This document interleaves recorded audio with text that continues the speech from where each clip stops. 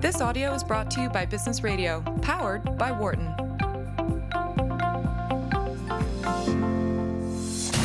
You're listening to Mastering Innovation on Business Radio, powered by the Wharton School, Sirius XM 111.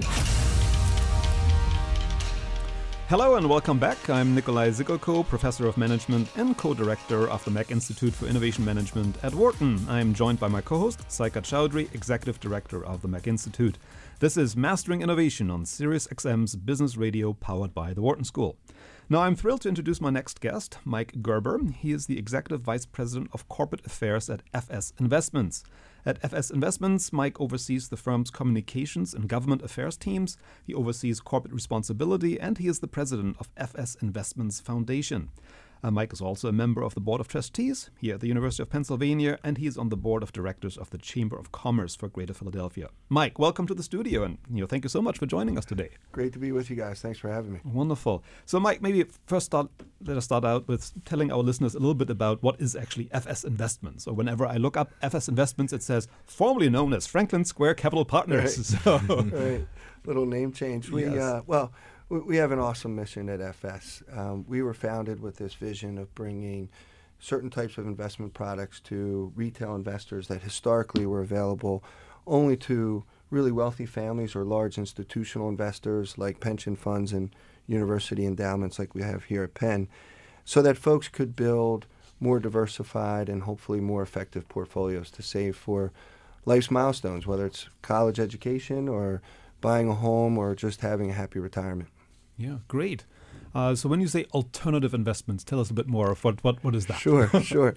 Well, if you were to look at a portfolio of a large institutional investor like university endowment, you'll see equities, you'll see fixed income investments in there, publicly traded securities, but you'll also see alternatives or private securities. So you'll see private equity, venture capital, private debt, private real estate, hedge.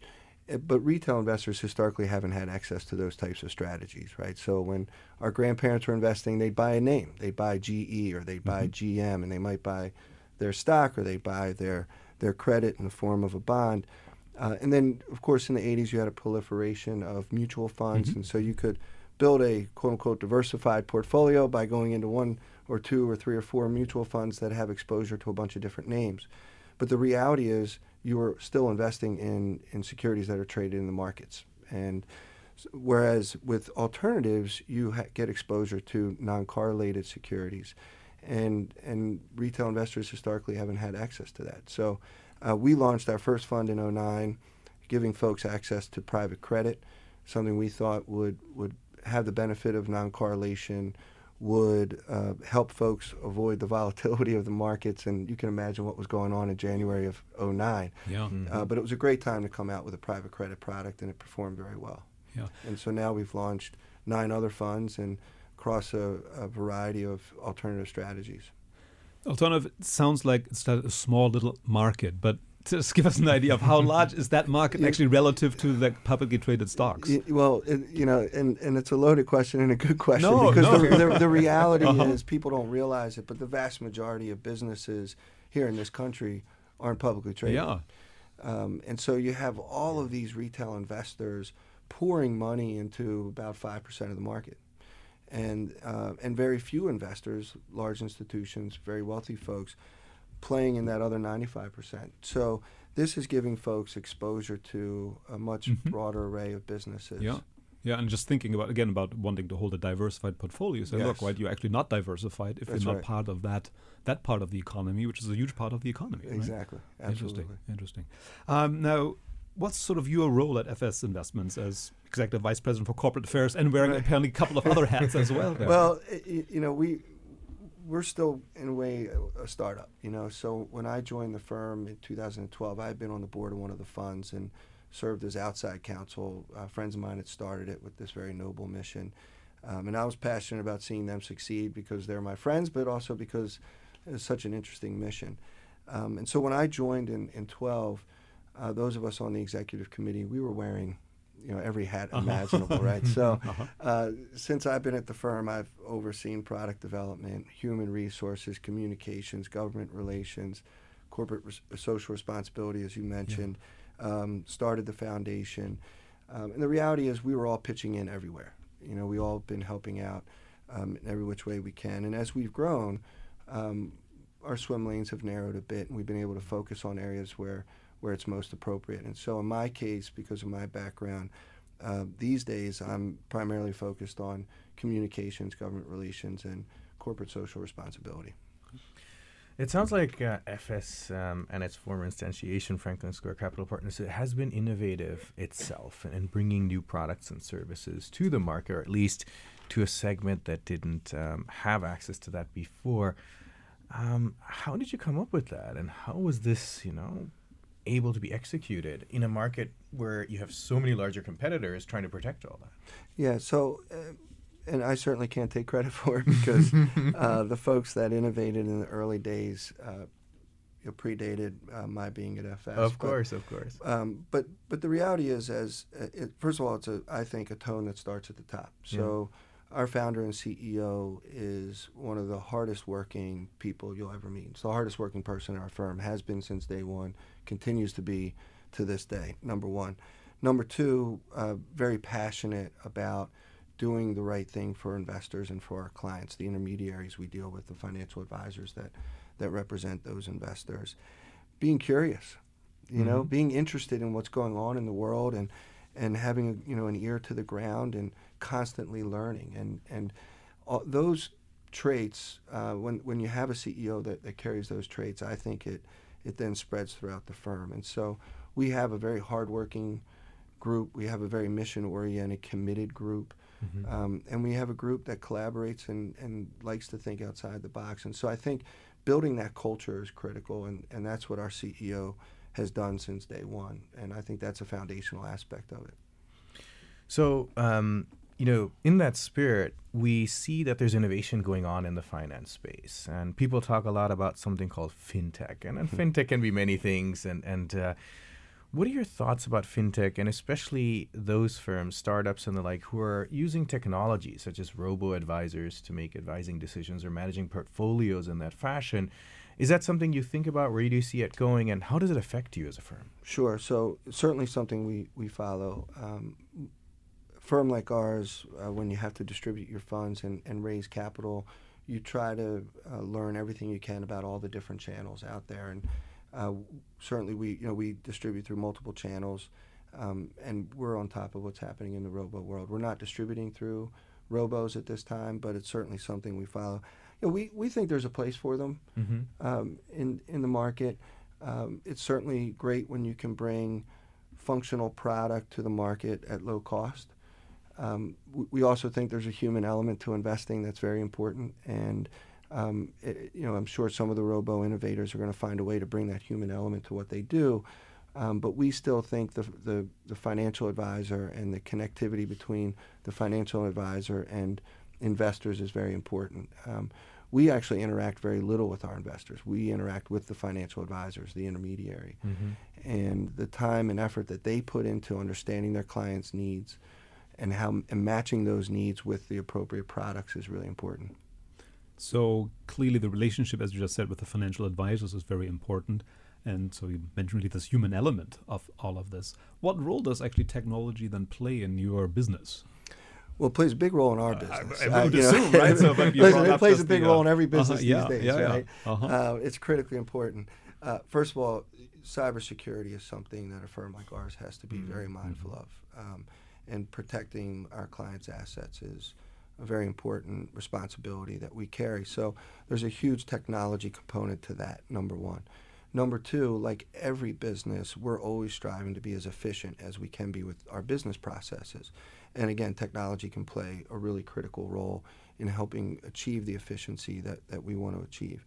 And then, of course, there's the intelligence that comes from being effective with data. And we have invested a lot in statisticians and folks that know how to mine data and build programs to use data to make what we do work better for our clients and better for us.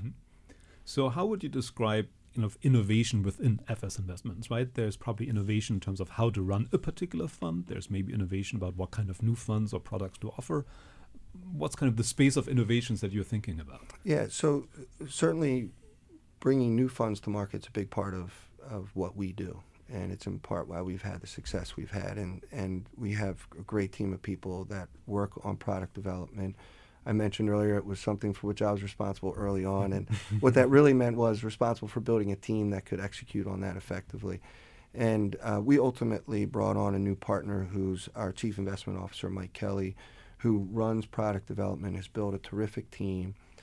And they have a very detailed and focused effort that they use to innovate on the fund side. And so I think a big part of it is listening and understanding what's happening in the market. Sometimes folks get interested in something and try to push it on the market when the market doesn't want it, and that doesn't always work so well. And so we have disciplined ourselves to be great listeners, to really understand what the market needs, what's lacking in the market, and how can we fill those voids. We like to think of ourselves as problem solvers.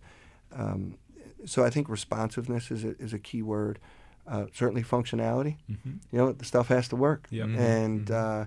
And we've tried some things that haven't worked. And then simplicity. That's something we've really focused on. We've tried to bring some products to market that we were really excited about, but they were complicated. And for our channels, it's hard to sell complicated. And so the story has to work, and simplicity is important. And so I think working through with those factors, responsiveness, functionality, simplicity, we can be effective innovators. Yeah.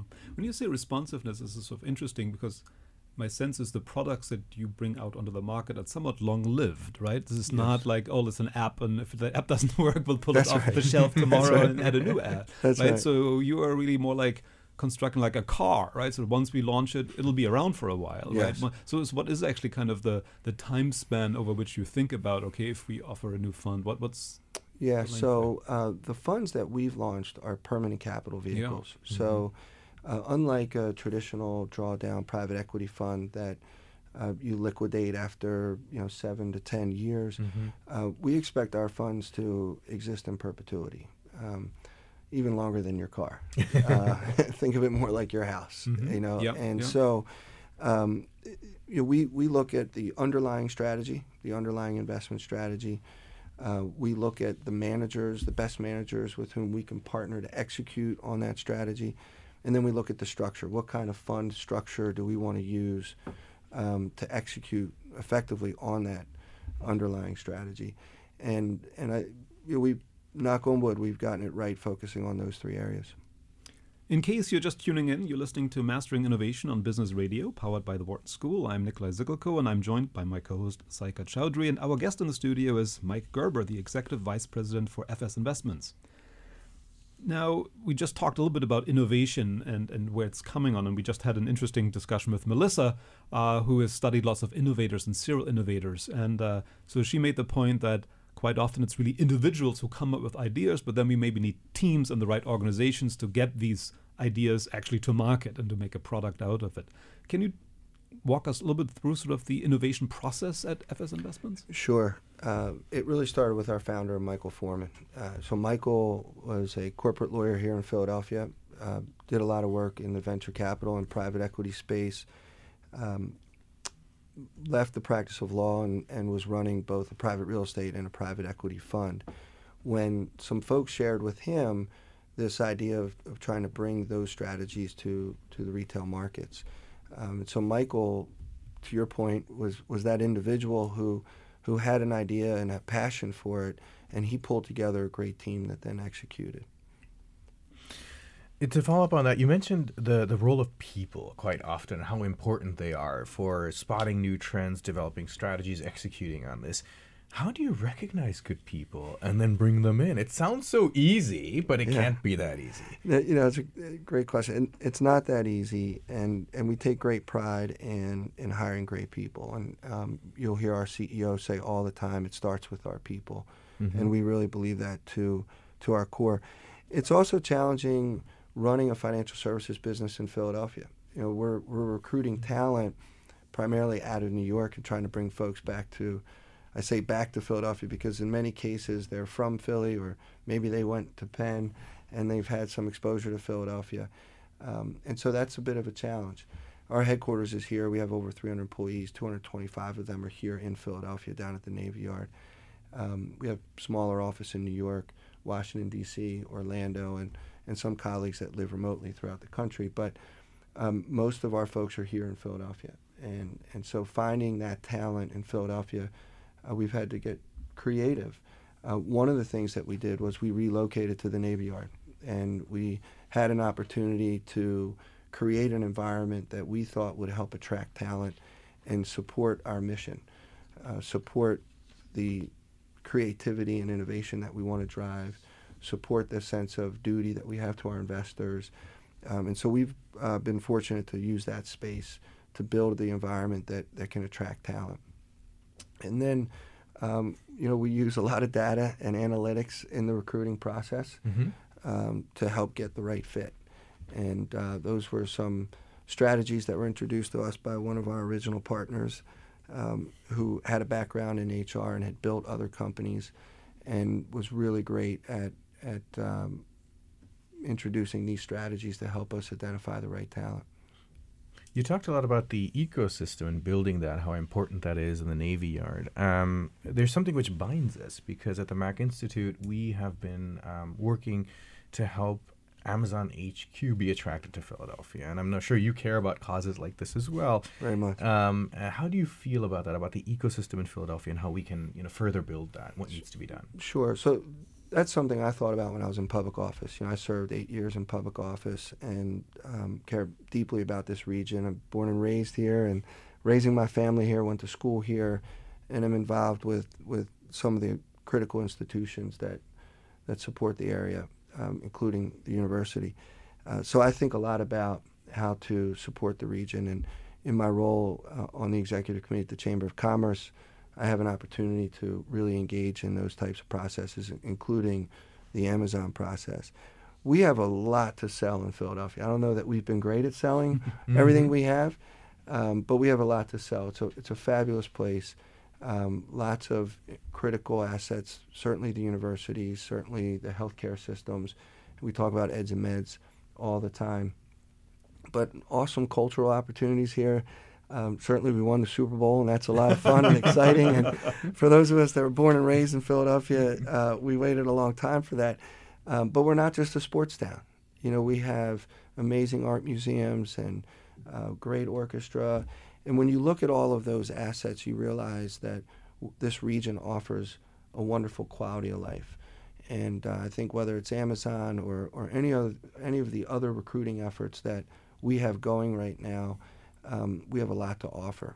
I think what we can be better at doing is getting the private sector and the public sector to partner more effectively. And that's been, I think, one of our challenges over the years. There is a perception that Philadelphia is not business friendly, and I think that's something we need to change. I think we have a mayor that is aware of that, and a city council that's becoming more aware of that.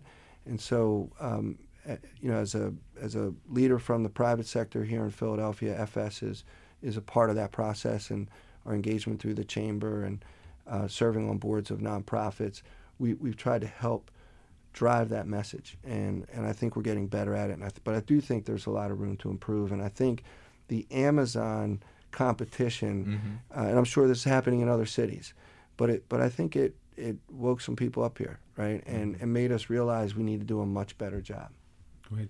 Maybe you can tell us a little bit more about this other hat that you're wearing, and that's being the president of the FS Investments Foundation. Sure. So what's the role of that foundation? So the foundation is something we care deeply about at FS, and I'm certainly very proud of it.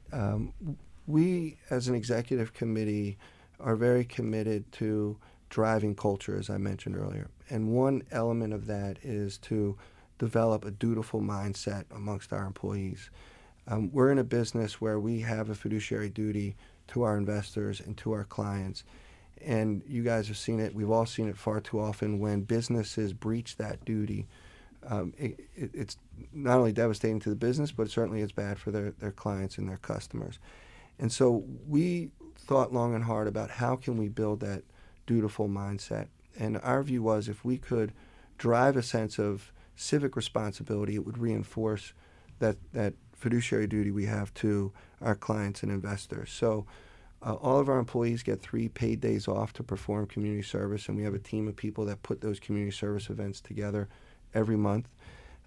We have a matching program, so when our employees give to charity, we will match it.